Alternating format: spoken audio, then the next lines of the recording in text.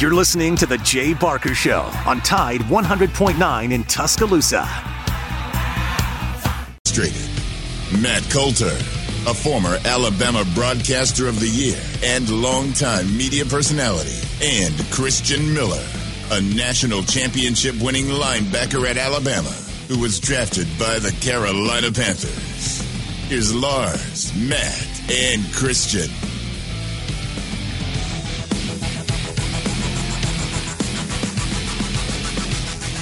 It is a tough day in the world of college football, particularly in the Southeastern Conference and particularly in the state of Mississippi. Mike Leach, I would say legendary coach in many ways on and off the field, has passed away this morning at the age of 61. We talked about this extensively yesterday. He had a massive heart attack, was not able to get immediate medical attention, and therefore his situation was deemed very early in this as dire, and unfortunately, he has passed away at the very, very young age of 61. Lars, as I was walking from the car to the studio, I was thinking, I really have nothing to go on here. This has never happened that I can recall an active coach dying during the season. They have a bowl game coming up. And I know you got your buddy from Nebraska standing by. We want to go to get his thoughts immediately, but just some quick thoughts on Mike Leach. Yeah, I mean, according to school officials and those close to Coach Leach, he had been dealing with pneumonia-like conditions during the 2022 season, and they were severe enough that staff members suggested that he step away for a few days. He refused, and like he had a serious cough, and we had him on our show, and he was coughing during our interview. But according to those same sources, that Leach had significantly improved over the past few weeks, and unfortunately, tragically, he lost his life last night. And Leach is believed to be the first active SEC head football coach to die since Bo Ryan, R-E-I-N, was killed in a plane crash in January 1980, less than 2 months into his tenure at LSU. Believed to be the first active FBS coach to pass away since Northwestern coach Randy Walker, who suffered a heart attack in June of 2006 at age 52. And we're going to spend the majority of the show talking about Mike Leach. And joining us right now is my good friend Chris Schmidt from Hill Varsity Radio, which is on throughout the state of Nebraska. And why do you ask, are we bringing Chris Schmidt on to talk about Mike Leach? It's because they have a very unique relationship. Chris, thank you so much for joining us on this very difficult day. My condolences to you because I know how close you were with Coach Leach. Can you just walk us through your relationship with Mike and how it evolved over the years, and just your overall thoughts on what's happened?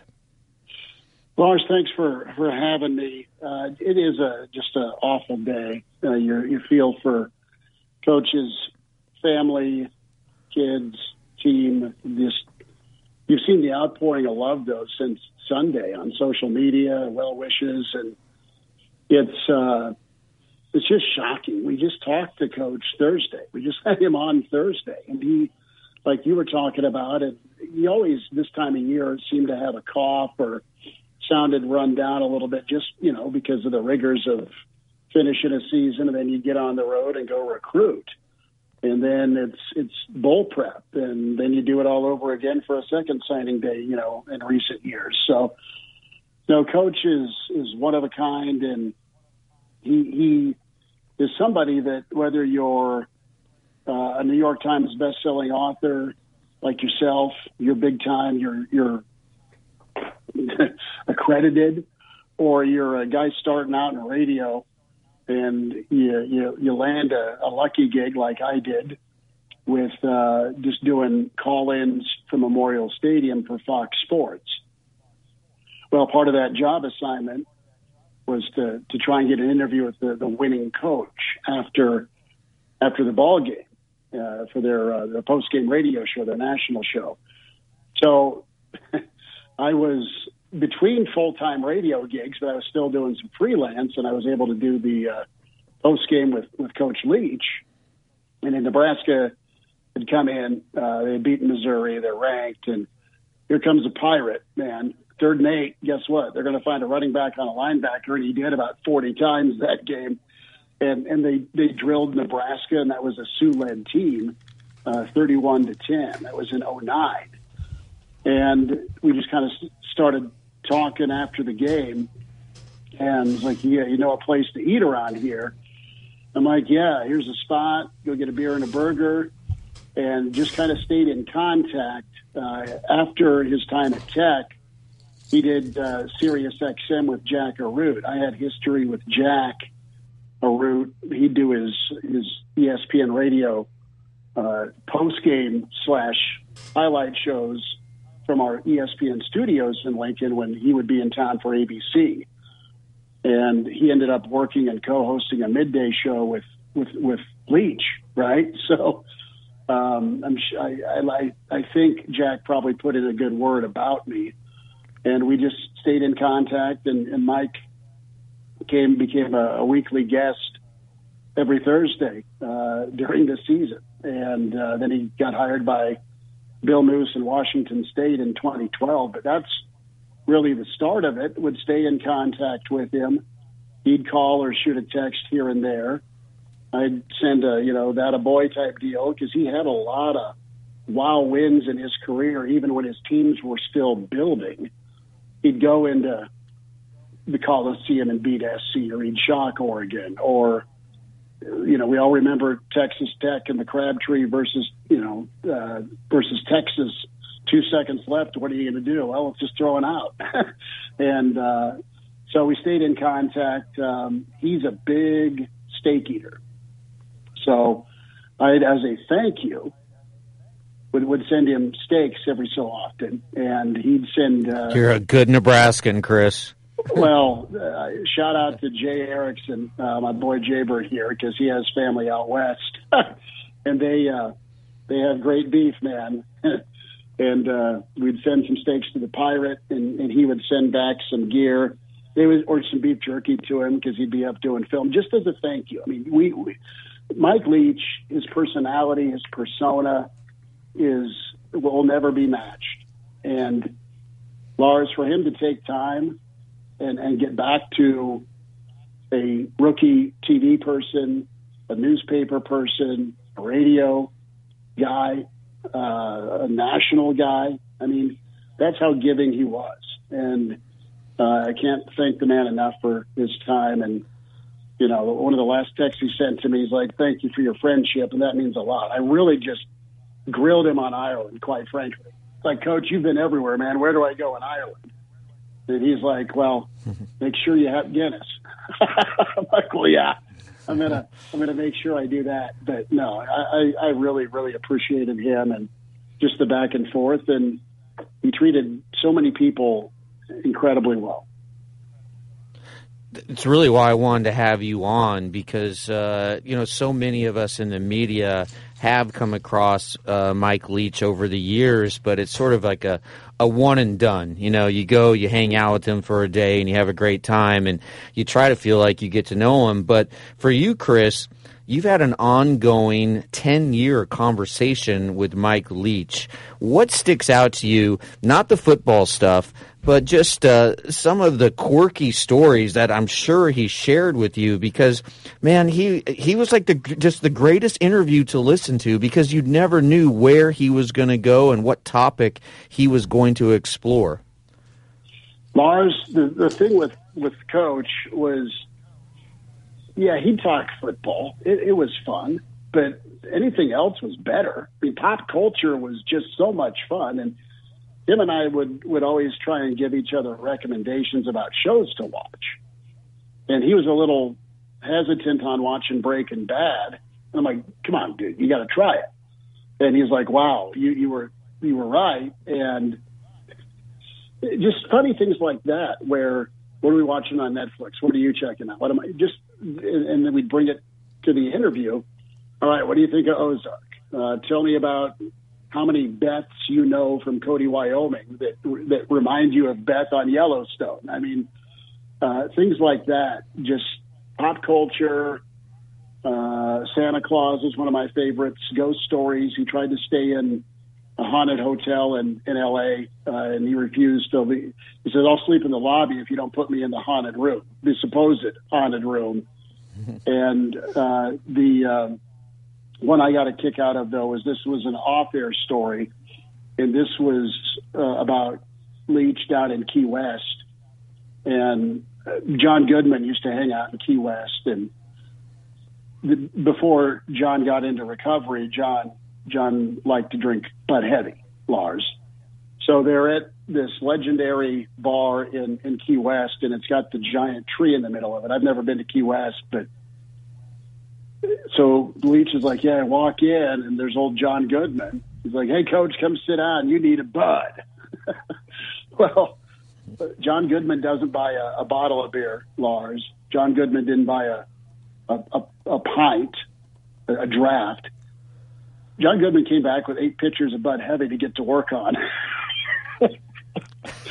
And the parting message from the Pirates, like, if you ever come see me in Key West, and he'd throw that out there, that which was so nice of him. I never took him up on it because I wasn't sure if he was kind of serious or not. But he's like, you ever go drinking with John Goodman? Don't. I mean, that's just in total Leach fashion.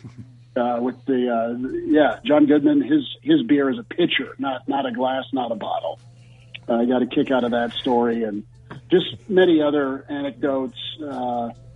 He loved telling stories. I tried to get him to talk about growing up in Cody, Wyoming, which was fascinating because he had a paper route. He hated getting up early if he could help it because of that paper route. He wanted to live somewhere warm because of that paper route. Freezing your butt off in Cody, Wyoming year round, delivering papers.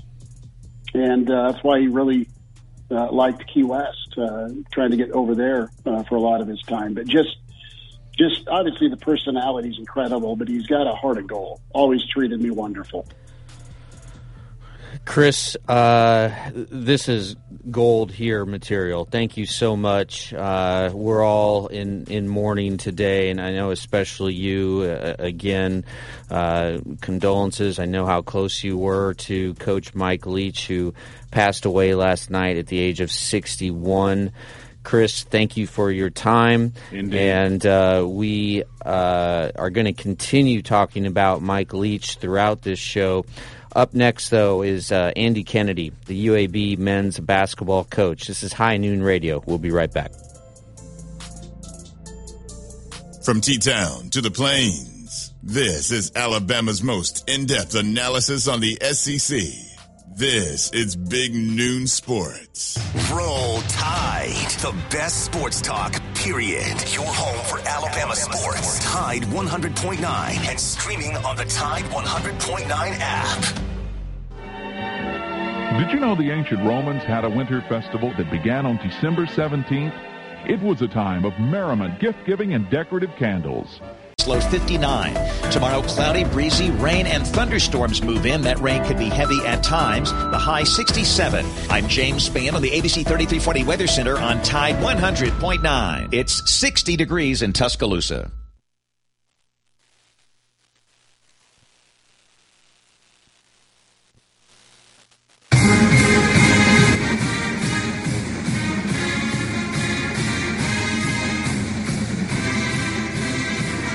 There you have it. Blazer fight song to welcome in Andy Kennedy as we welcome you back to Big Noon Sports. Matt Coulter, Lars Anderson, Christian Miller, and his dad, Corey Miller, 9-year NFL player, is going to join us here in a little bit as well. But Andy Kennedy joins us, of course, UAB basketball coach, was at Ole Miss, played at UAB, Cincinnati. I could go on and on and on, but really don't have enough time to do so.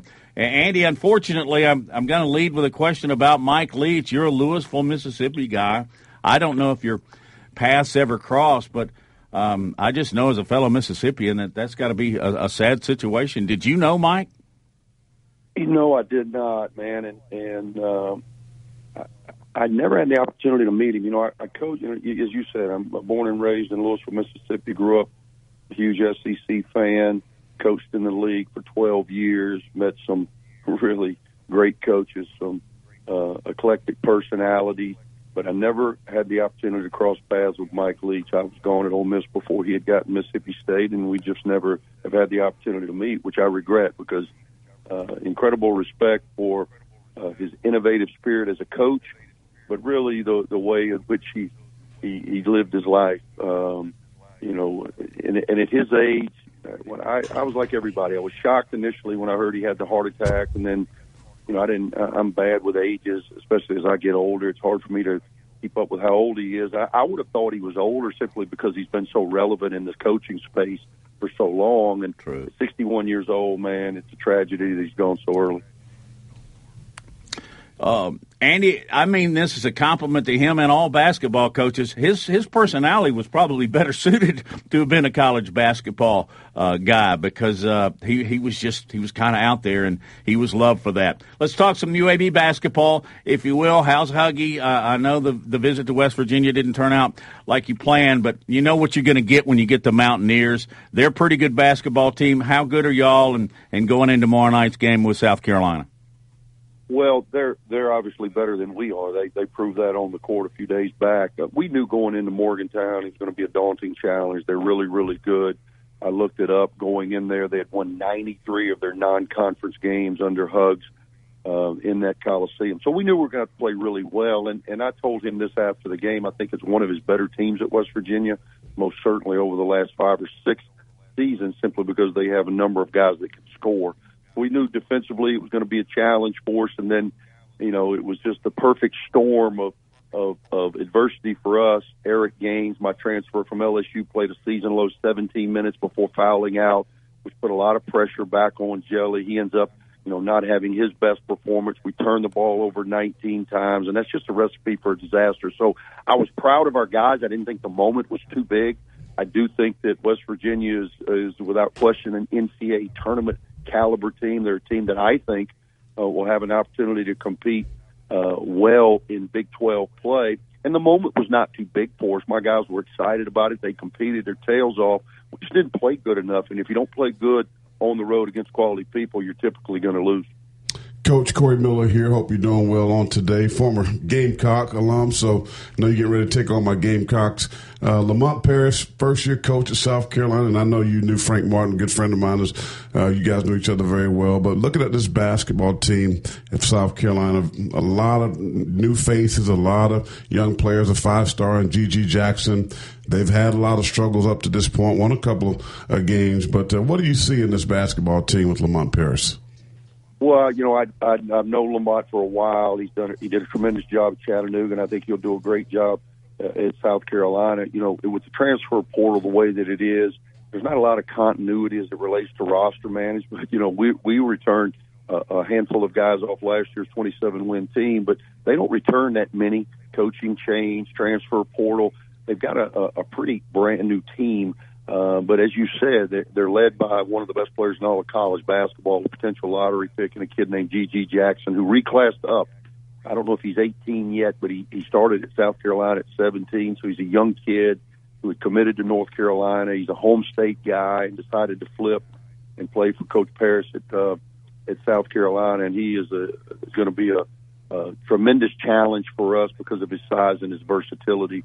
As you said, they beat Clemson earlier in the year, and you know what a big game that is for the Gamecocks. And then they're coming off maybe their best win of the season by winning at Georgetown a couple of games back. So they're a team with SEC athletes. They're a team that spreads you and plays off the bounce, and that's really been our biggest issue, is not being able to contain the dribble defensively, which has caused us a number of different issues. So where they're very good is an area that we need improvement, so that'll be a challenge for us tomorrow.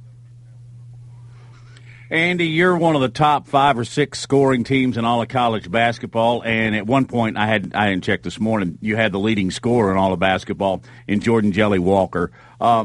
You just point blank, Andy, do you see him in you and you in him as a player? You know what, I see that, he is a hungry scorer, and I was a hungry scorer, but our games are just totally different. Jelly's a guy that at his size and his ability to get where he wants off the bounce and be able to score so quickly and so abundantly in limited space is pretty jaw-dropping. He is a dynamic playmaker. He's a guy that teams are scouting. They're tilting the floor to try to limit his space and opportunity. And he's been doing a tremendous job. He still is leading the nation in scoring. We're currently, I think, 3rd or 4th at around 90 a game. We play the 4th fastest pace in all of college basketball. and we're doing it in a fairly efficient manner. We're rated 27 in offensive efficiency to this point. And Jelly is a guy that is making about 4 threes a game at about 41%. The problem is we don't really have other guys stepping up and helping him in that regard. We're scoring it well at the rim. Our 4s and our 5s have been the most productive of any time in my 3 years here. We're playing basically a 4-man rotation at the power forward and center slot, and they have really produced at an efficient manner. Our wing scoring needs to pick up, and Eric Gaines, who played a season low, as I said, against West Virginia, only 17 minutes, has got to pick up his playmaking ability like I know he's capable of. Andy, the transfer portal has become prevalent in today's landscape of college athletics. How have you used it to your advantage and capitalized on it? Been really good to us. You're never going to hit 100%, but we've had some good players come through the portal. It's the way it's going to be now. You used to sit around, and this is my 16th year as a head coach. I've seen a lot of change in intercollegiate athletics, none more so than what we're currently experiencing now with the transfer portal and the name, image, and likeness issue that has come to the forefront. And really, it's just the way things are going to be. You used to sit around and think about, okay, roster development. I need X number of seniors, X number of juniors. I've got to have X number of sophomores. You don't think about that anymore. And you don't think about that at UAB or at Alabama or at Auburn or at Kansas or at Indiana. Now you're just worried about, getting the best team you can for now. And then when spring rolls around, we'll all have to reshuffle. Coach, when you look at, again, you're talking about the transfer portal and college basketball. How different is it when you look at the football? You get a couple of guys in. Of course, you got 11 guys on the field. But with basketball, 5 on the court, is it more difficult? Does it take more time to build continuity? And also, part B to this question, when you look at basketball, I see a lot of older guys. Like I was watching Penn State, they talked about the senior-laden basketball team. Does that help that part of it as well? Well, I do think you get older, with the COVID year that we had, we've got actually per KenPom, which is an analytical base that's pretty accurate. Out of 363 Division I basketball teams per KenPom, based on experience on your roster, we have the 3rd oldest team in college basketball. But that experience doesn't do you any service if you don't play experience. And that's something that I'm challenging my guys to do daily. To your first point, you're right. I do think, 1 or 2 guys in basketball can make a huge difference. There's, numerically in football, it takes a number of different guys on both sides of the ball in order to impact. Now, obviously, a playmaker, a quarterback, a dynamic wide receiver, running back, maybe a great D lineman or a linebacker can certainly have impact, but it takes a few more bodies, as you well know. But it also, in my sport, most of the guys that are coming here, wanting an opportunity to showcase themselves with the ball. I've never heard a defensive tackle complain after the game, well, why didn't the quarterback throw me the ball? I've never heard a third baseman say, damn, why don't I get the bat, or why don't they ever hit it to me? But in basketball, they all want that ball and they all want to shoot. So in this early stage of new players, a new group, role definition is prevalent. Andy, I'm going to let you go. I hope you have a Merry Christmas. Your family doing well? Everybody's doing great, man, and I appreciate you guys, Matt. Thanks for having me on. Thanks, Coach. I'll see you tomorrow night. Thank you, Andy. Thank you. Andy Kennedy, head coach of the UAB Blazers. Bartow's going to be a rocking tomorrow night when South Carolina comes a knocking. Corey. Corey, you know a lot about those Gamecock basketball teams, don't you? Man, I was a all-state basketball player as well, and I could have played both sports in college, so I love some basketball hoops, man. It's a great game, and when you get a rowdy atmosphere in a gymnasium like Bartow Arena, you can't have a whole lot more fun than that. You're listening to Big Noon Sports. You've got the Millers over in Tuscaloosa, Lars Anderson, Matt Coulter here in Birmingham, and you are coming up next. We will entertain phone calls for the next half hour, 45 minutes. Tim Brando is coming up, so you can dial us up right now, 205-342-9904. That's 205-342-9904. From T-Town to the Plains, this is Alabama's most in-depth analysis on the SEC. This is Big Noon Sports. People here are raving about QC Kinetics and how regenerative medicine has changed their life. People like Helen, an avid mountain climber who got sidelined when an accident left her knees.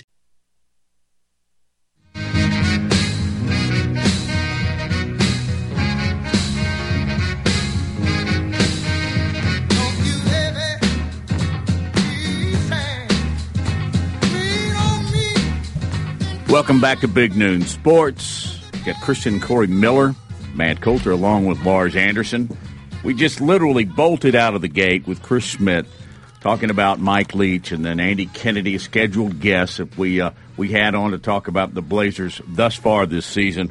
I think you can look around the college basketball world right now and ask a whole lot of people, and they'll tell you that the Blazers are bound for postseason. And I am not talking NIT. So anyway.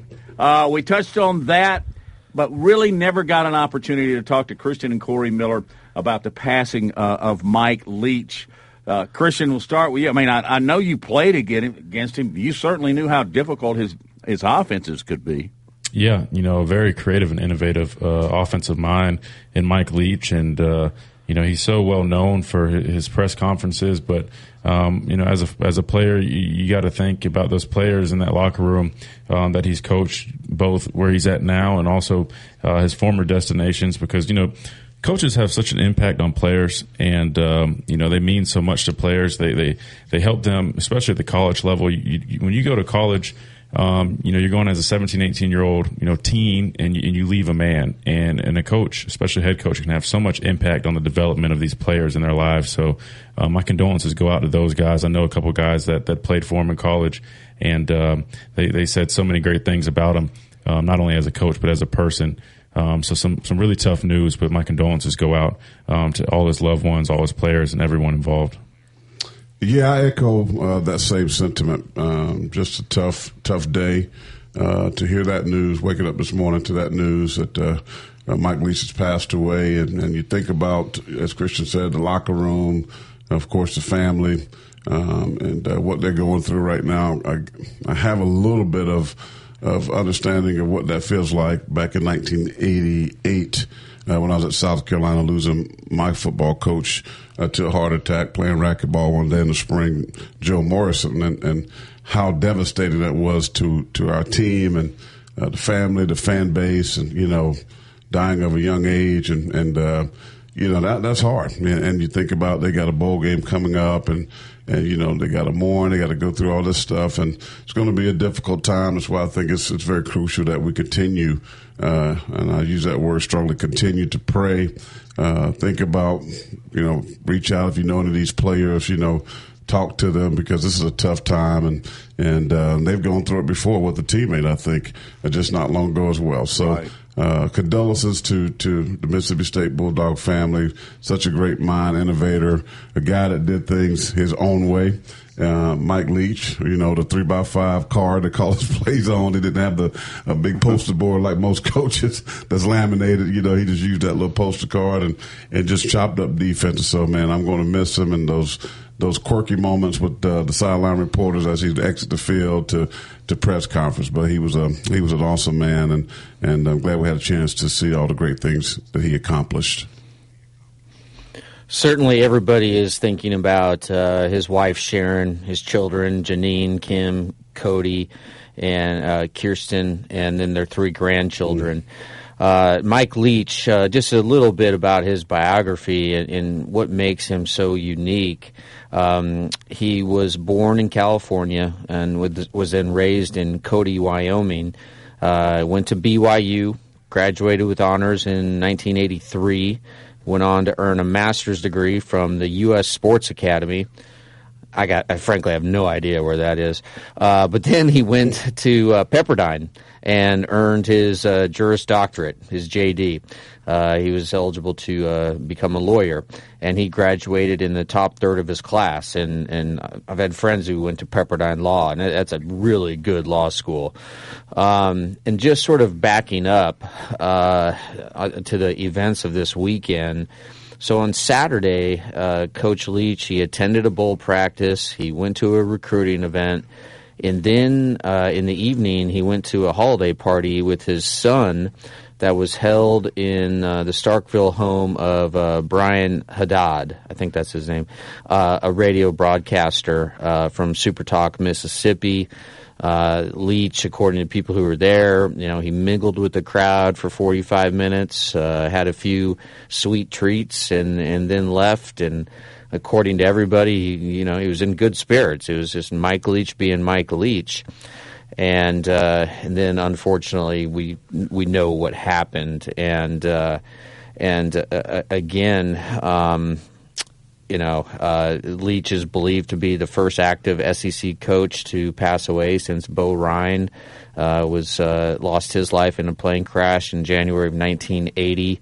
And then he's believed to be the first active FBS coach to pass away since Northwestern coach Randy Walker, who suffered a heart attack in June of 2006 at age 52. And look, this is going to be talked about quite a bit, but he is a disciple of Hal Mumm and his air raid offense. And then Leach went on to use this pass happy scheme to win 158 games over 21 seasons, include stops at Texas Tech, Washington State, and then Mississippi State. And he really helped revolutionize football's passing attack, and he coached some of the game's best, or at least most prolific. They didn't work out for all these guys in the pros, but he coached Tim Couch at Kentucky, number 1 overall pick, Cliff Kingsbury and Graham Harrell at Texas Tech. They both put up just insane numbers. And then more recently, Gardner Minshew at Washington State. And then his latest QB, Will Rogers. And Will Rogers, he broke school records at at Mississippi State. Over and over for again. Career passing touchdowns and yards. And, he was, Coach Leach was one of the few major head coaches who did not play college football. And this includes Hugh Freeze, TCU's Sonny Dykes, and Missouri's Eli Drinkowitz. And he was the only major head coach with a law degree. And, he was never afraid to air his political views. He loved debates. He loved talking deep into the night. I mean, I have friends that if you're working on a story and you put in a request to the SID, wherever Leach was working, sometimes he'd call you as late as 2 a.m. I mean, he just loved people. That's the thing that I will remember most about Mike Leach is yes, he was quirky. Yes, he loved to talk about things other than college football. It's almost like the X's and O's bored him to a degree, and he wanted to talk about bigger issues. But it was his love of people. He was as accessible as any coach I've ever been around. And that was not, we just talked to Chris Schmidt in the middle of Nebraska. There's no reason for Mike Leach to carry on a 10-year conversation with Chris, but he did because he enjoyed Chris's company. He enjoyed talking. And our Tony Curry, our buddy here, who's a part of this show, they had a long-term relationship, and the guy he loved to talk politics, the economy, human evolution, dinosaurs, Bigfoot, grizzly bears, candy corn. I mean, Pirates. It just went on and on and on, and as I'm going on and on and on, because I could talk at length about just what made Mike Leach so unique and so special. Here's one characteristic in the limited amount of time that I've been around. Tony Curry would back me up. We've discussed it. Is that he made you feel important. He paid attention. He listened. A lot of people don't have that. And he did. And the thing about it is, it wasn't just lip service. He meant it. He understood it. He called Tony Curry at halftime and halftime at a major college football game. Quirky is a good word, but I think genuine and a listener is the way that I will remember him. But sometimes the best quotes aren't mine. Well, often they're not. Cliff Kingsbury, who no one really knew him better, I think from the playing standpoint certainly and coaching, but he said college football better off because of Mike Leach. and far less interesting without him. And I loved his Leachisms, and there's so many of them. One, if you get into a fight, don't take your helmet off. We're looking for smart players, not dumb ones. And then he also said, well, you're going to be dead in 100 years anyway. He also said, well, you're going to be dead in 100 years anyway, so live dangerously. And then one time with my buddy ESPN's Jeremy Schaap, he did a E60 segment on Mike back in 2019. And Jeremy asked him, how would you like to be remembered in your obituary? And Leach, without missing a beat, well, that's their problem. What do I care? I'm dead. I mean, the guy's sense of humor was just off the charts. Have you got a few more of those? Can you share on the other side? Yes, a absolutely. few more, Leach, because those are that makes me smile. I want to smile because it is odd, and I know you feel the same way. It's not odd. It's sorrowful to think that we were talking to this guy 4 weeks ago. Did you? Month ago. By the way, did you see what he did in the Auburn game? He was so upset with his wide receivers that he put down all the folding chairs on the sideline because they didn't deserve to take a seat. He did it himself. There's a great video of it. Yeah, I saw that. That was awesome. Cool guy. Some more, what are they called? Leachisms? Leachisms. Like yogiisms? All right, more of those coming up on Big Noon Sports.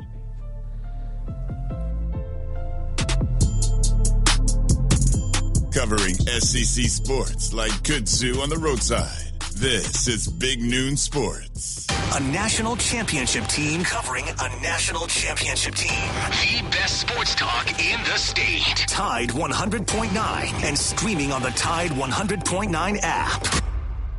This Christmas, give your family the ultimate gift everyone will enjoy. A new boat from Boatworks in Northport. If you fish, Boatworks carries Camus Bass Boats by Earl Bentz. And Night's low 59. Tomorrow, cloudy, breezy, rain, and thunderstorms move in. That rain could be heavy at times. The high 67. I'm James Spann on the ABC 3340 Weather Center on Tide 100.9. It's 60 degrees in Tuscaloosa.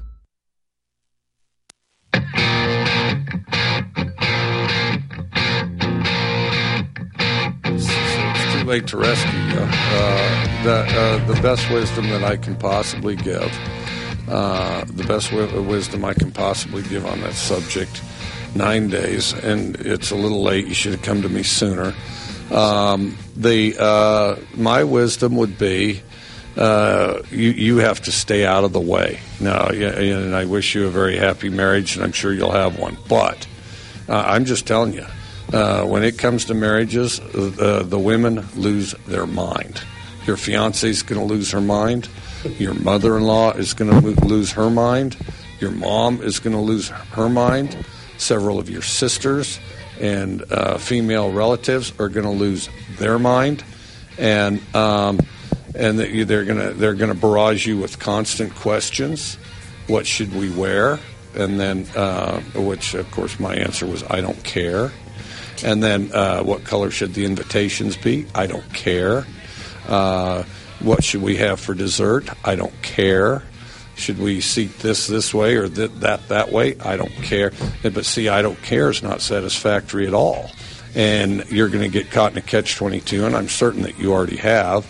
And that catch-22 is, well, I want you to be a part of this too. So what color invitations? All right, the blue ones. Well, I kind of like the tan ones. Okay, the tan ones then. Oh, you're just saying that because you want this over with. You're not even thinking about it, which is of course true. And then, what do you want for dessert? I was thinking of strawberry shortcake. Oh, okay. Yeah, strawberry shortcake would be good. Well, what about the blueberry pie? Well, I like the blueberry pie. We could have the blueberry pie. Well, I thought you said you wanted the strawberry shortcake.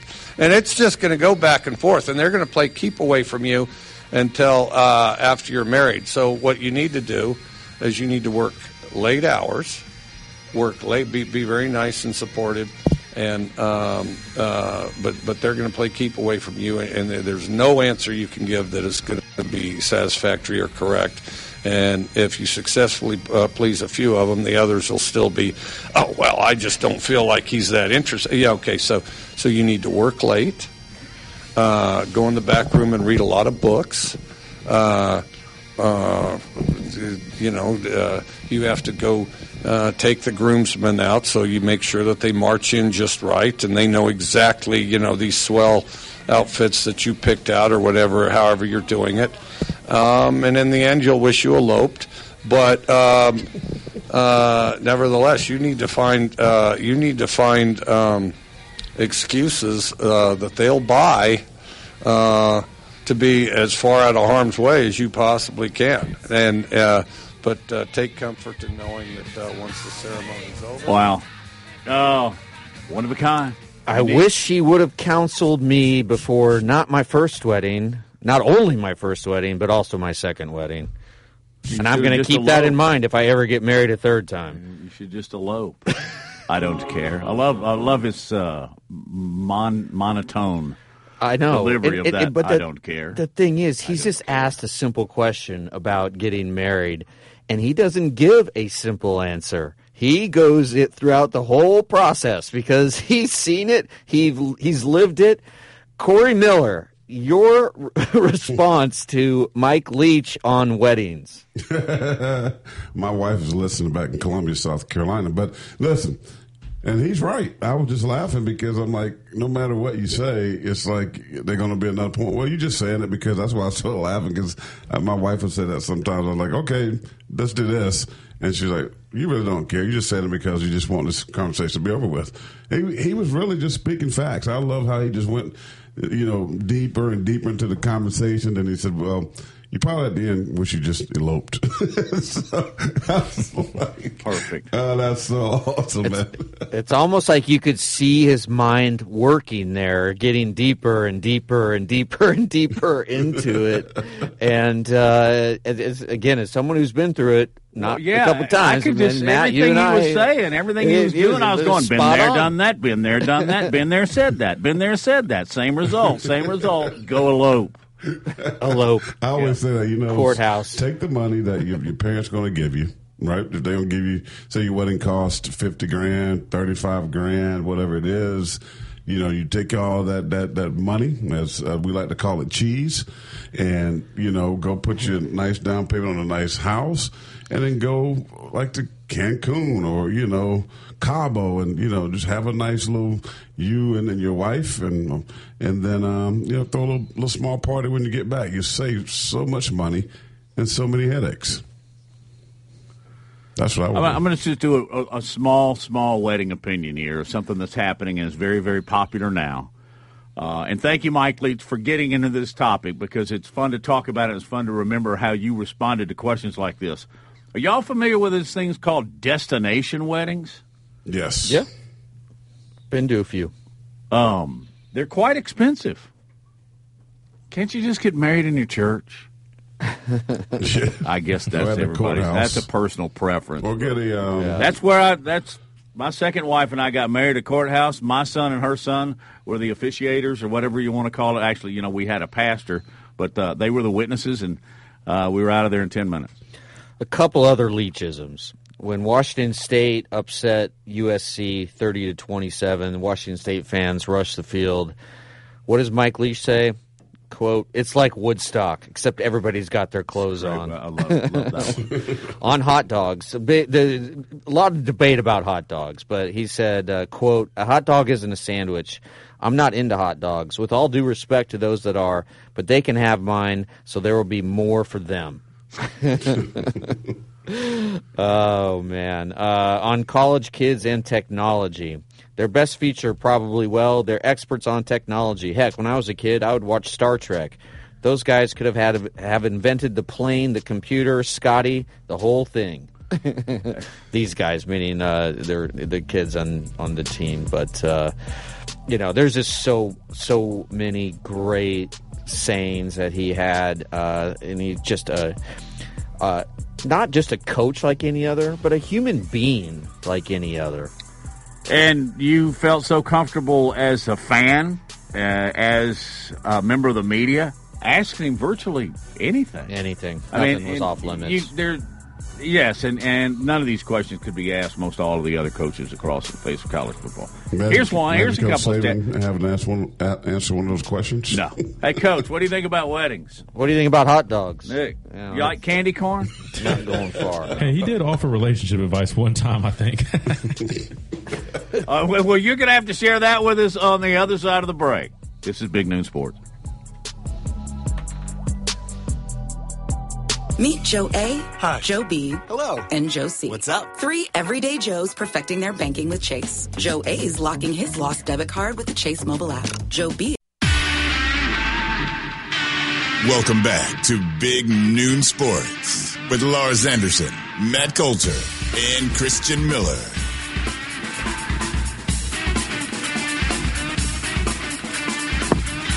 What's your favorite Halloween candy game? Corn. I mean, I completely hate candy corn. When I was a kid, well, gummy bears. Let's see, gummy bears for sure. Sour or regular? The Haribo. It's got to be the Haribo ones. And then the other thing I like is when they used to have the sprees in a box. Outstanding. You have to go to the dollar store to find it, but I do.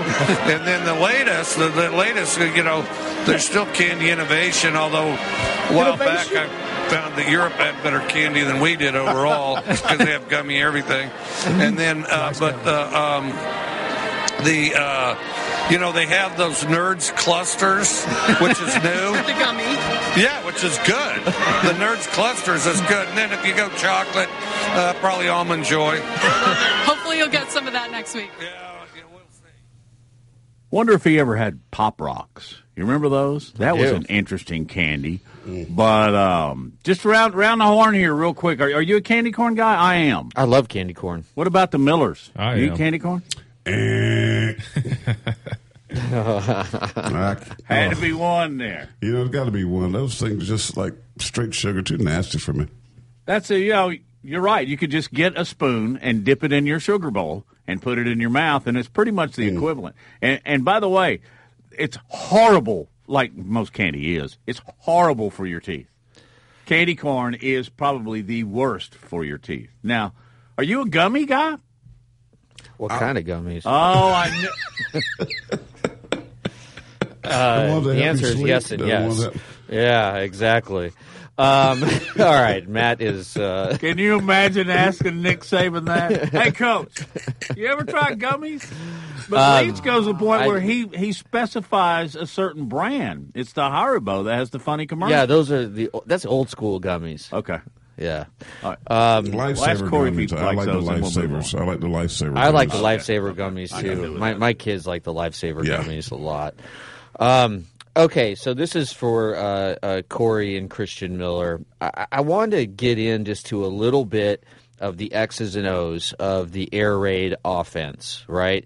And how it works and why it's so difficult to defend. And this is the offense that Mike Leach perfected, and I think you could make the case that this offense has had a profound impact, not just throughout college football, but the NFL.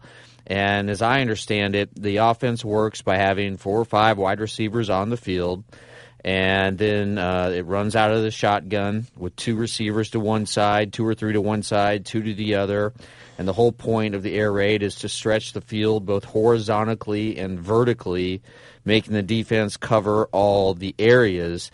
And you really need a quarterback, right, who can process reads quickly and hit the deep throws and crossing patterns. I know are a staple of the air raid. And I guess a downside would be the time of possession, right? You're probably going to lose a time of possession battle. But so this is for you guys. You guys are the experts when it comes to playing defense in the NFL and college and doing it at a very high level. Just sort of break down the air raid for us and what made it so difficult and still makes it so difficult to defend. It's like you said, the purpose of it is to spread the defense out, and you're looking for those big shots. You're pretty much throwing the football probably 70% of the time, And, you really just have to know how to go against it. I mean, there's also a lot of different, variations with it. A lot of people like to implement the no huddle with the air raid system. Basically, you got to think about it. I mean, if you got DBs running 30, 40 yards down the field trying to cover routes every down and you're going fast, I mean, that's one way to tire out the defense. Guys start getting tired, and what happens when guys get tired? They start playing with less discipline. They're more lazy.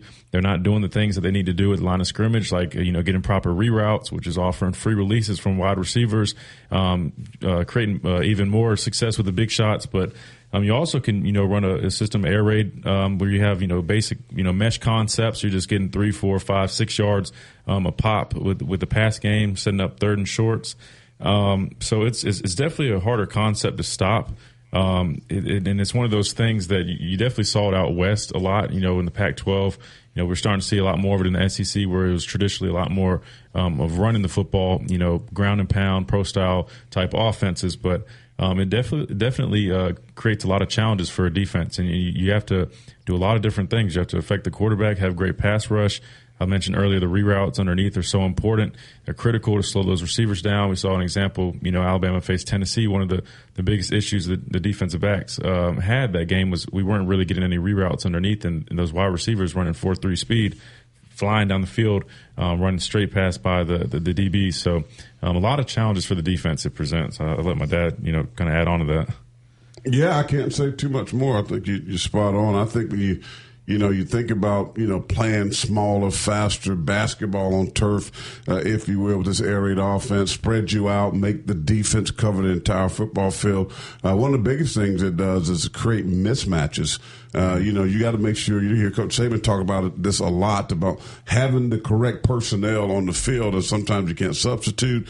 If you're a nickel or you're going to play dime, when you got 4, we call it 10 personnel, 4 wide receivers, 1 back, maybe, or you go, complete empty sometimes. So you're making guys cover the entire field. It consists of the short passing game, real quick reads. So you got to have a quarterback that understands, Christian talked about the concepts, you got to be able to get the ball out your hands at times, those quick little hitches. Sometimes you got 10 personnel with the back, a swing route. It represents a running play. Really, you want to get those 4 and 5 yards, keep it second and medium. Then you want to, be able to get defensive backs. So we saw this against Tennessee with Alabama safeties. You get safeties out there on slot receivers sometimes. That's not a good matchup when you got a 4-2-5, 4-3 guy versus a 4-5, 4-6 guy. Mm-hmm. Well, you got a problem there of keeping up. We saw that with Helms, I believe, Tennessee trying to match up against Jalen Hyatt. So when you look at this offense, and then you throw in the whole let's go fast. Let's go fast. So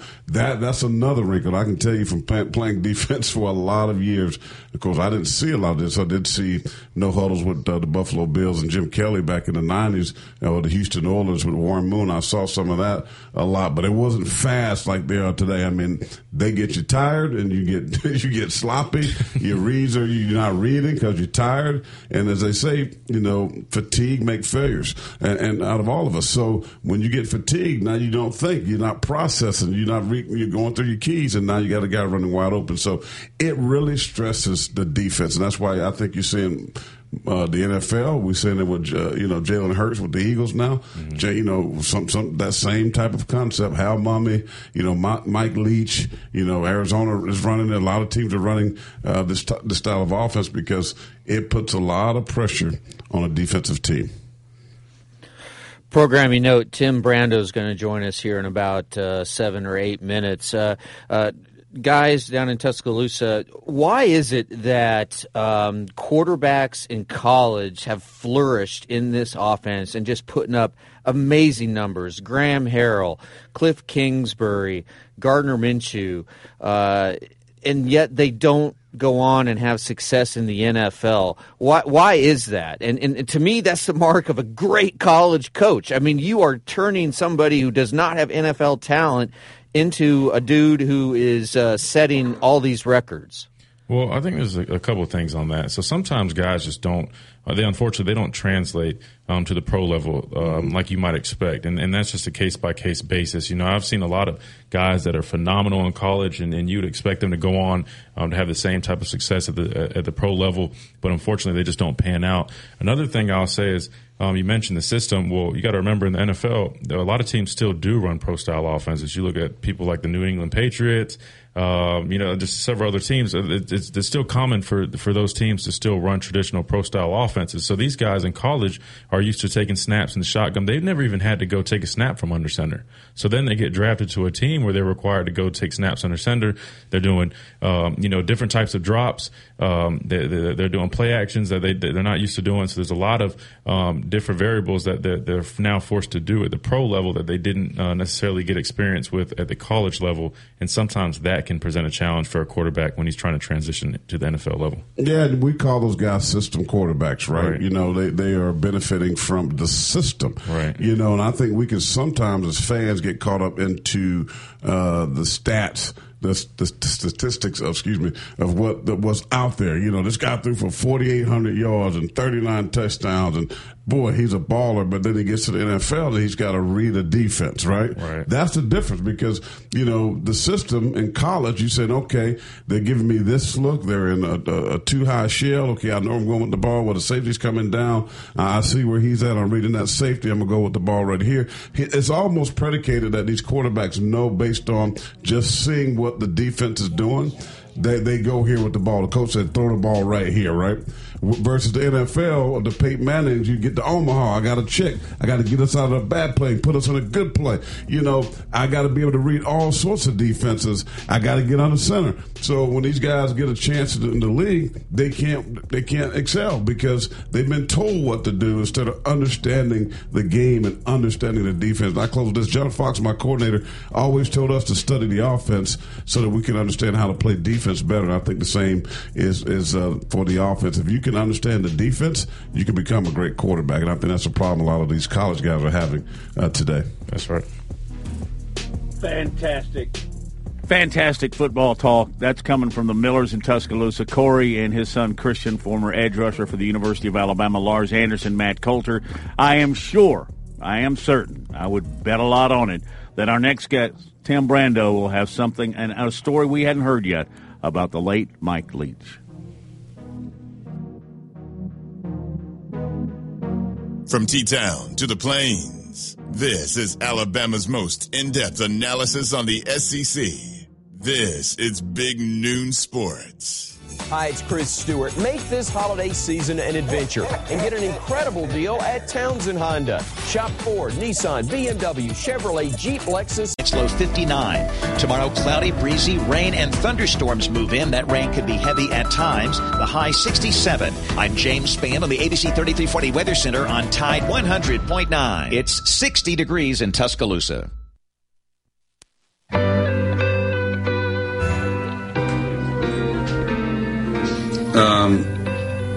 I got my master's at the United States Sports Academy in Daphne, Alabama, and which is a great place on the Gulf Coast of Alabama. It's on the East Bay of Mobile, but it's also right by Gulf Shores, Alabama, which is the consistency of the sand there is perfect. It's just bright white.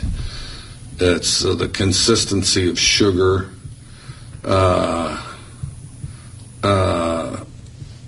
It's without being sticky. I mean, it's just gorgeous, and the water's just emerald green water.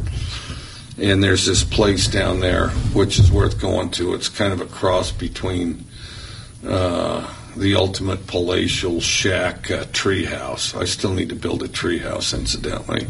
That treehouse guy, I need to get a hold of him. He's hard to call. But the place is called Floribama, and it got slammed in the last couple hurricanes. So, if you go back again, you can see which rooms are missing and which rooms they added as a result. But Floribama is right on the border of Alabama and Florida, and you could go in there and there'd be like 3 different bands playing, one band slightly different from the next. You could get one of those sawed-off boxes like they put a case of beer in, heaping with crawfish for like $5. And then they had this triple level deck out there overlooking the Gulf of Mexico in the middle of the night, all the stars, and of course the band playing, and all the people hanging around all day, fantastic people watching, plus you had crawfish, plus you're out there on the end of that deck, and it's just gorgeous. That'd be tough to beat. On the right night, which I actually liked weeknights better because too slammed on the weekends. But I would have to say a really good weeknight at Floribama. Yeah. Having been there, done that, gotten several T-shirts, I couldn't agree with that man any more than that. And the interesting thing about that is that's Mike Leach being asked at a dinner at a function in Pullman, Washington. And then suddenly he's talking about something of the Floribama, which I now can draw the parallel because this sports academy that he went to, it's located in Daphne, Alabama. That's how he got to the Floribama. And when he was describing the three decks, I was right there with him. Where he was talking about. I know exactly what I had in my hand. I'll bet he did too, and he described it perfectly. Now, let's talk about somebody that knew him on a personal level too. Now join Tim Brando. Tim, your reaction to the loss of Mike Leach? I know you knew him quite well. It's a hard day in not just college football, but all the sports, and all of us who were lucky enough to spend time with Mike. What's the name of that great drink that you could only get at the Floribama, guys? It was Bushwhacker. Bushwhacker. The Bushwhacker. I bought him a Bushwhacker there once. How about that? Tell us more, please. Come on. I can honestly say I bought Mike Leach a Bushwhacker at the Floribama one time. That's the summertime. That's where I am. I go to the Floribama and to Orange Beach every year and have, for the last 20 at least. And prior to that, it was Fort Walton and Destin. I just moved a little closer to the east because it became a little quicker drive. And when I had my grandkids and our families began to grow a little bit, an hour less drive to get your vacation started was always kind of a big deal. So not only did Mike frequent that place quite a bit, but so did Dana Holgorsen. I spent quite an evening with Dana there, and he had some buddies of his from West Virginia there when Dana was coaching at West Virginia. And probably of all the guys that are Mike Leach proteges that you no doubt are seeing on lists today, the one that really is most like him, that's still got a pulse, that's out there, is Dana Holgorsen. Now, he's a lot more eccentric on the sidelines than Mike ever was. He's more of an excitable guy on the sidelines during a game, but his true loyalty and the kind of the way he approaches the sport, the life itself, is very similar to Mike. Mike was a guy. The best way to put it is, the college football world is a much less interesting place without him.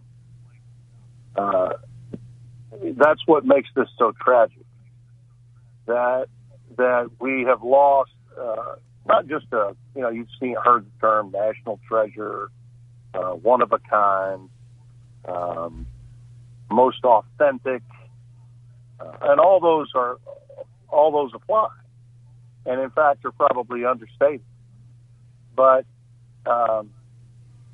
when you meet someone in any walk of life that has that kind of unique approach to everything he or she approaches in life, that they make you stop and think, because what comes out of their mouth at a given time may not seem what would be on the on the precipice of anyone else's mind other than theirs. That's what makes for a very unique individual. And listen, Matt, you've been around long enough. We've met some great characters in coaching before, okay? And the SEC's had plenty of them, particularly in basketball in the 80s, you know. Probably the only one of that group that would fit into the Mike Leach profile at all would be Dale Brown. Dale would make you think about things at a time that no one else would. And, of course, Dale is still with us, God bless him. But that was a basketball coach, and we're talking about characters, and we're talking about coaches that were, in 30 years or more before. 30 years ago, 40 years ago, we're talking about the 80s. This is 2022, and there is no one that approaches Mike Leach and his lifestyle in college football coaching. No one that comes near him in terms of interest beyond his profession. You know, Mike was genuine when he talked about Geronimo. He was genuine when he talked about the pilot and the approach to winning, warfare, how to go about it. So much so that it would dominate a conversation in the middle of a football season when he was working for somebody else as a coordinator. And the coach was like, okay, well, that's fine, Mike, but what do we have for third down this week? He could just stop you cold, man. And you were fine with it. You were fine with all that uniqueness and the different character quirks that he had because you knew he was brilliant. And whatever was in his head that needed to come out for him to be effective. And my God, that's just unbelievable. It just stops you cold. You know, when you think about guys being that ahead of the game, you know, their minds could be moving in so many directions. But that other quality that I'll always take away, and I saw this at the Floribama, I saw it when he was coaching at Kentucky, when I was calling Al Mummy and his games in the 90s with Tim Couch. I'll never forget going to those practices. Dave Rowe and I were doing those games, those SEC games on Jefferson Pilot in those days. And they were practices unlike anything I'd ever seen. I mean, they were fast. It was shells and short and virtually no pad. And this was not happening anywhere else in college football at the time. I mean, not even Spurrier's practices were like this. And Spurrier was probably given credit for being more innovative as a head coach than anybody in the SEC. But Mike's practices with Mummy were just incredible, and he had a willingness to engage his players and the people that were around them in ways that made you just stop and go, that was funny. Where did that come from? How did he think of that? You know, like he'd see something in the middle of practice and spurt something out of his mouth and just make you stop. So, you know, I got to see Mike literally at every level as he emerged into big-time Division I college football. I mean, I wasn't at Iowa Wesleyan with he and Hal, but right after that, when he came to Kentucky, I was. And from then until, you know, the days through, my last game to call of his was back in the end of the 19 season. No, yeah, 18 season. The end of the 18th season, the Apple Cup. It was his last game at Washington State.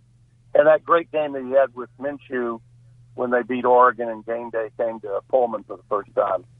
That was a pretty eventful weekend for him, too. And it was an honor for Spencer and I to get to call that game when they beat Oregon in October of 2018. There's some great stuff there, Tim. You know, someone who was impacted tremendously by Mike Leach was Lincoln Riley, and his quarterback, Caleb Williams, was awarded the Heisman this past Saturday. Were there any surprises there? With regard to the Heisman itself? Yes. Well, I guess not really.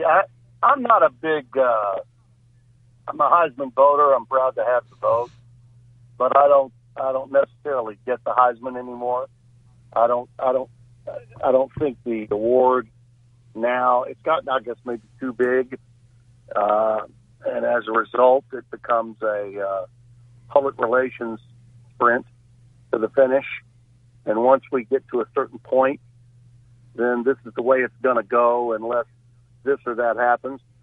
Based on what I saw with the balloting, I don't think if Max Duggan had scored on a touchdown from a yard away when TCU was denied the chance to stay undefeated and win the Big 12, I don't think that would have changed things. I think Caleb was going to win no matter what. If you're at the biggest program with the greatest brand and you've got a run like Caleb has, up until the point that you play in a game like you did, and God knows he played well enough for USC in the last game. They just ran up against the buzzsaw in Utah, a bad matchup for them. So you know, I don't think it would have made much of a difference. I wasn't surprised at all. Caleb's a great player, and it's a great. When you think about the Heisman Trophy and what Lincoln Riley has been able to do now at two separate programs in building Heisman Trophy quarterbacks, that's pretty exemplary work. I just don't think it represents what the definition of the award says, which is the game's most outstanding player. I no longer believe that the Heisman represents that. I think it's gotten too big, too corporate, too PR oriented, and the media has, I think, played a large role in messing that up. Again, I'm happy to have the honor of voting, but I do think there are a lot of people that have votes that have no business having votes.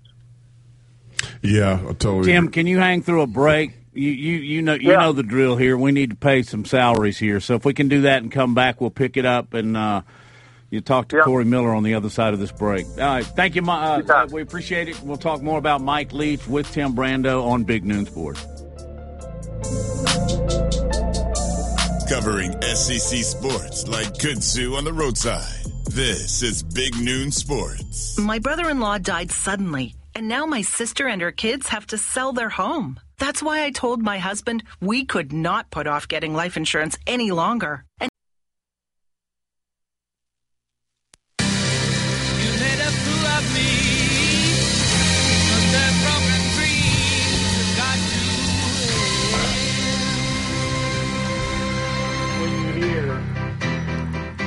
when you hear ELO, you know it's time for Tim Brando. And to set up our next question, we'll go to Tuscaloosa. Here's Corey Miller, 9-year NFL linebacker, edge rusher. Thank you, Matt. Tim, I have a concern when it comes to college football right now, of course, with the NIL. Don't have an issue with players making money off their name, image, and or likeness, and also the transfer portal. One of the areas I'm concerned and a little upset about is bowl games, because now we've seen so many thousands of players whose names are in the transfer portal. We're seeing guys who are opting out because they want to get ready for the NFL, which says to me we are now devaluing even the New Year's Day 6 games, these bowl games. We're like, they have zero meaning to me now, and maybe even the college playoffs could be affected later. Who knows? We're seeing some guys opting out of that. So are you concerned? And if so, what advice or what would you change about these bowl games going forward? Well, Corey, the bottom line is we are lacking stewardship in terms of who's in charge of college football. And it is going to be a very interesting off season. Listen, all this stuff that went down with the NIL and with the portal had to happen because of a Supreme Court ruling that was a 9-0 ruling. And the NCAA was the body that was in charge, and it chose not to do anything. It kicked the can down the street for years and years and years and years and years. And now it's up to those that are firmly in command and influencing college football, which are who? Commissioners of the power conferences of college football. It's in their hands now that they move forward and that they get themselves together and agree. Okay, these commissioners now have to start working together and agree to get some things done, and they've been at odds with one another because of realignment. I mean, that's where the problem is. It's why it's really interesting to see that it's the president, and ironically, it was the president of Mississippi State that helped push forward the 12 team playoff for the future of 2024-25. I think we're going to get there. I do. I'm very positive about the future of college football's postseason, and I think therein lies the issue. Once we get out of the 14 playoff and we get to the 12-team playoff, we will see some stabilization to some of the issues that you're talking about. The New Year's Six bowls are affected that are not part of the playoff, but those they're going to be until we have those young men know they can play in games that can actually help them. Where and all these young men that are playing the game all have representatives. They all have we call them whatever you want, advisors, agents, whatever you want. Mm-hmm. They have a circle of people telling them what they believe is in their best interests. And if you're not playing in a game that's going to elevate your potential as it relates to your draft opportunities, then if it's not in your best interest, then don't go out there and get yourself hurt. I mean, that's just what it is. And as it relates to how many bowls are going to fold or how many bowls are going to survive, I think a reasonable number will survive once we go to a 12-team college football playoff. But most importantly now, I think if you just look at the grand scheme of things, we have to get all the commissioners of all of the conferences, and I mentioned power. I probably should just say all the conferences that are still there, okay, which I think are 10 now. We got to get these guys together to make sure that they move forward with getting the kind of support that's necessary from Congress, okay, in a nonpartisan manner to make sure that we can control, NIL is fine. There's not a problem with that. The problem is the portal and the fact that there is no regulation with the portal at all.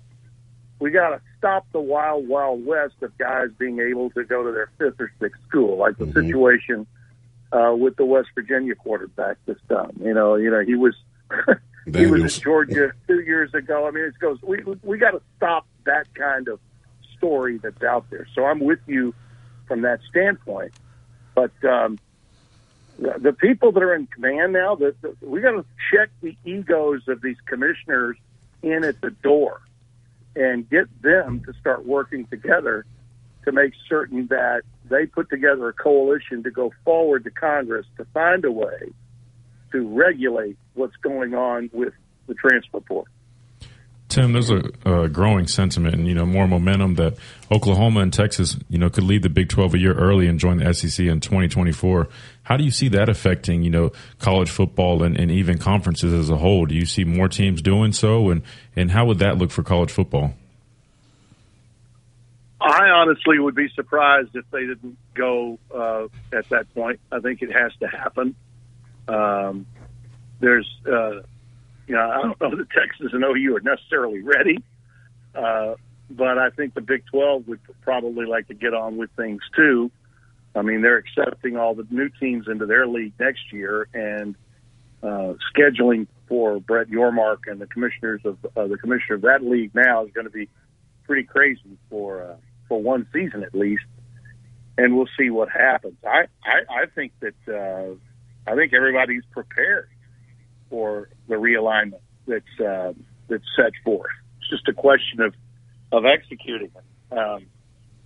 It'll be interesting to see if there are any hang-ups for either OU or Texas, given the fact that exit fee is still at $80 million, and whether they can get that, regulated down to, maybe half that or whatever. But I don't know that the league office is necessarily going to show Texas and Oklahoma any financial favor there. But is everyone ready for it? I think yes. Will it cause some scheduling issues that are going to turn some of the conference's offices upside down in the next 12 to 24 months? Absolutely. As always, it's just wonderful to have you on the show. That's, of course, Tim Brando with Fox Sports. I really would like to do a deep dive next time you join us to see what was Mike Leach like after a Floribama bushwhacker, or did he even dare have a second? Because those things are potent. Well, that's why the Floribama has done more. The Floribama has done more to boost Uber than any location on the planet. His description of that was just, we need to bottle that. Just hold on to it. Never get rid of that tape. Because his description of the Floribama, it must make the late Joe Gilcrease, who passed away, who owned that place. Absolutely. I can only see him smiling in heaven over that description by Mike Leach. You're right, Joe. There's another great man. All right, Timmy, we'll talk again next week, I hope. They're having a bushwhacker in heaven right now. They are indeed, and you and I are going to have one real soon. See you, Timmy.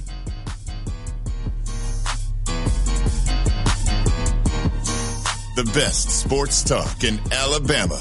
This is Big Noon Sports. So I switched to Boost Mobile and got this free Samsung Galaxy A23 5G phone. Why do you think they call it the Galaxy? Maybe because the Samsung Galaxy A23 has a huge screen, and Galaxies are huge. Tonight's low 59. Tomorrow, cloudy, breezy, rain, and thunderstorms move in. That rain could be heavy at times. The high 67. I'm James Spann on the ABC 3340 Weather Center on Tide 100.9. It's 60 degrees in Tuscaloosa.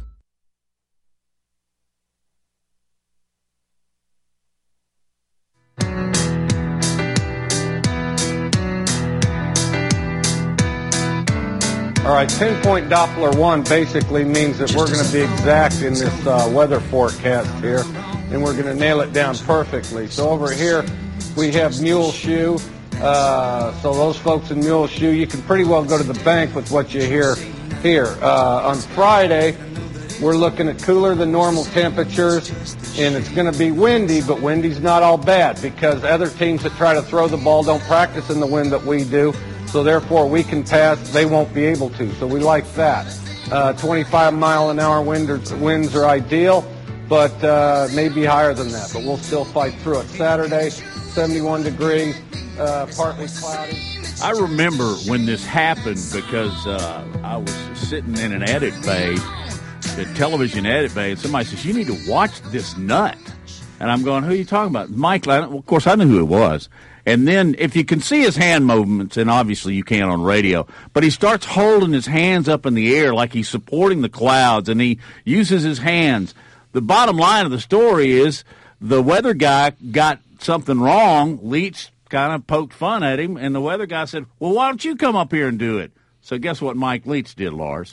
He went up there and did it. And he learned the Doppler, the lingo, all that kind of stuff, and he did the weather. Here's another something that I unearthed that I did not know about Mike Leach. It will surprise no one. Between his years as a player, as an assistant, and then becoming a head football coach, he did 1 year as the head coach of the Pori Bears of the American Football Association of Finland. I love that. Finland. I also love this. I want to make 2 quick points. One, this is in a statement issued by the family via Mississippi State. that Mike's final act of charity was he was able to participate in organ donation. And I encourage everyone to be an organ donor. I am, and it's a great thing. Number two, right now, and I don't want to be sort of prisoner of the moment, but Mike Leach is not eligible for the College Football Hall of Fame because he did not win 60% of his games as a head coach. He won 59.6% of all the games that he coached. But if you look sort of at the broader perspective here, that the impact he had on the game, the impact he had on so many young people, his exquisite uniqueness, I think this rule needs to be changed. I think Mike Leach probably does belong in the Hall of Fame, and I know, again, this is sort of a reactionary thing, but I didn't know that this rule existed, that you have to win 60% of your games as a head coach to be eligible, and Mike Leach is right there at 59.6. So round up. I think the rule is the problem there. But, Christian, I'll go to you first and then to your dad, Corey. Just final thoughts on this day of mourning, and we're all still a little bit of shock about the death of Mike Leach at age 61. We feared that this may be coming based on the news we heard yesterday, but nonetheless, this is a massive gut punch. It really is, a pioneer of the game, specifically that West Coast air raid offense. And, he contributed so much to the game of football. And it's just so impressive, given his background, with a law degree and no college football playing experience, just to have so much, just a plethora of knowledge about the game and to be able to impact it in the way that he did was truly special. And more importantly, the man that he was off the field. With so many testimonies of him being a listener and just how much he cared for others, and I think that's truly special. And there's not, unfortunately, there's not enough people like him nowadays, and there needs to be much more. So just very sad news, and my condolences to his whole family, his players, and all of his loved ones. Yeah, I echo again. Well said. I think one of the things you look at when you have an unexpected thing like this to happen, we lose someone like Mike Leach, I look and I want to see what are people saying. What are people saying about the individual? And one of the things that I've heard on countless, radio, national radio, on Twitter, things I read, the kind of individual, the kind of person that he was. And that to me is amazing. And I think what we can learn is live your life, love one another, treat people kind as you would want yourself to be treated. And life works out well, whether you live 61 years or 101 years. God is good, and his mercy and his grace endures forever. But I think, man, if we, especially in this world today that we live in, if people can take a lesson from Mike Leach, is treat people right, love people good, and serve them well.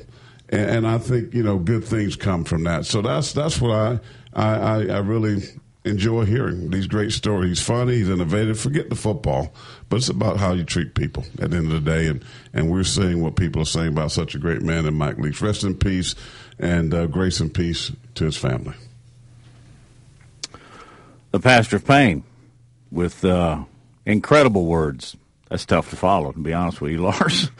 I have Thank nothing you, Corey. to say on that. Very, Corey, very heartfelt. Corey, your eloquence is just stunning, and I'm so happy you are part of our radio family now. And you said it great. You said it. I can't put it any better.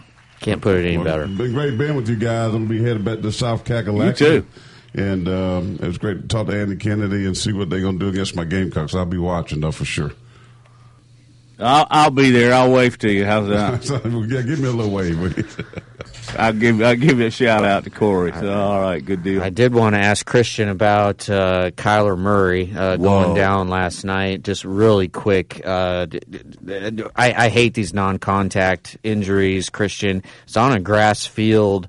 Just quick reaction to what you saw last night. You hate to see it. Again, as a player, all the time and efforts and hard work that people put into their passion, which is football, and to see an injury like that, a non-contact injury, it's just heartbreaking to see that, man. And I wish him the best in his recovery. I know he's going to bounce back. He's a phenomenal athlete, and I know his work ethic will help him get back to where he was previously. But I just feel like there's so many injuries now.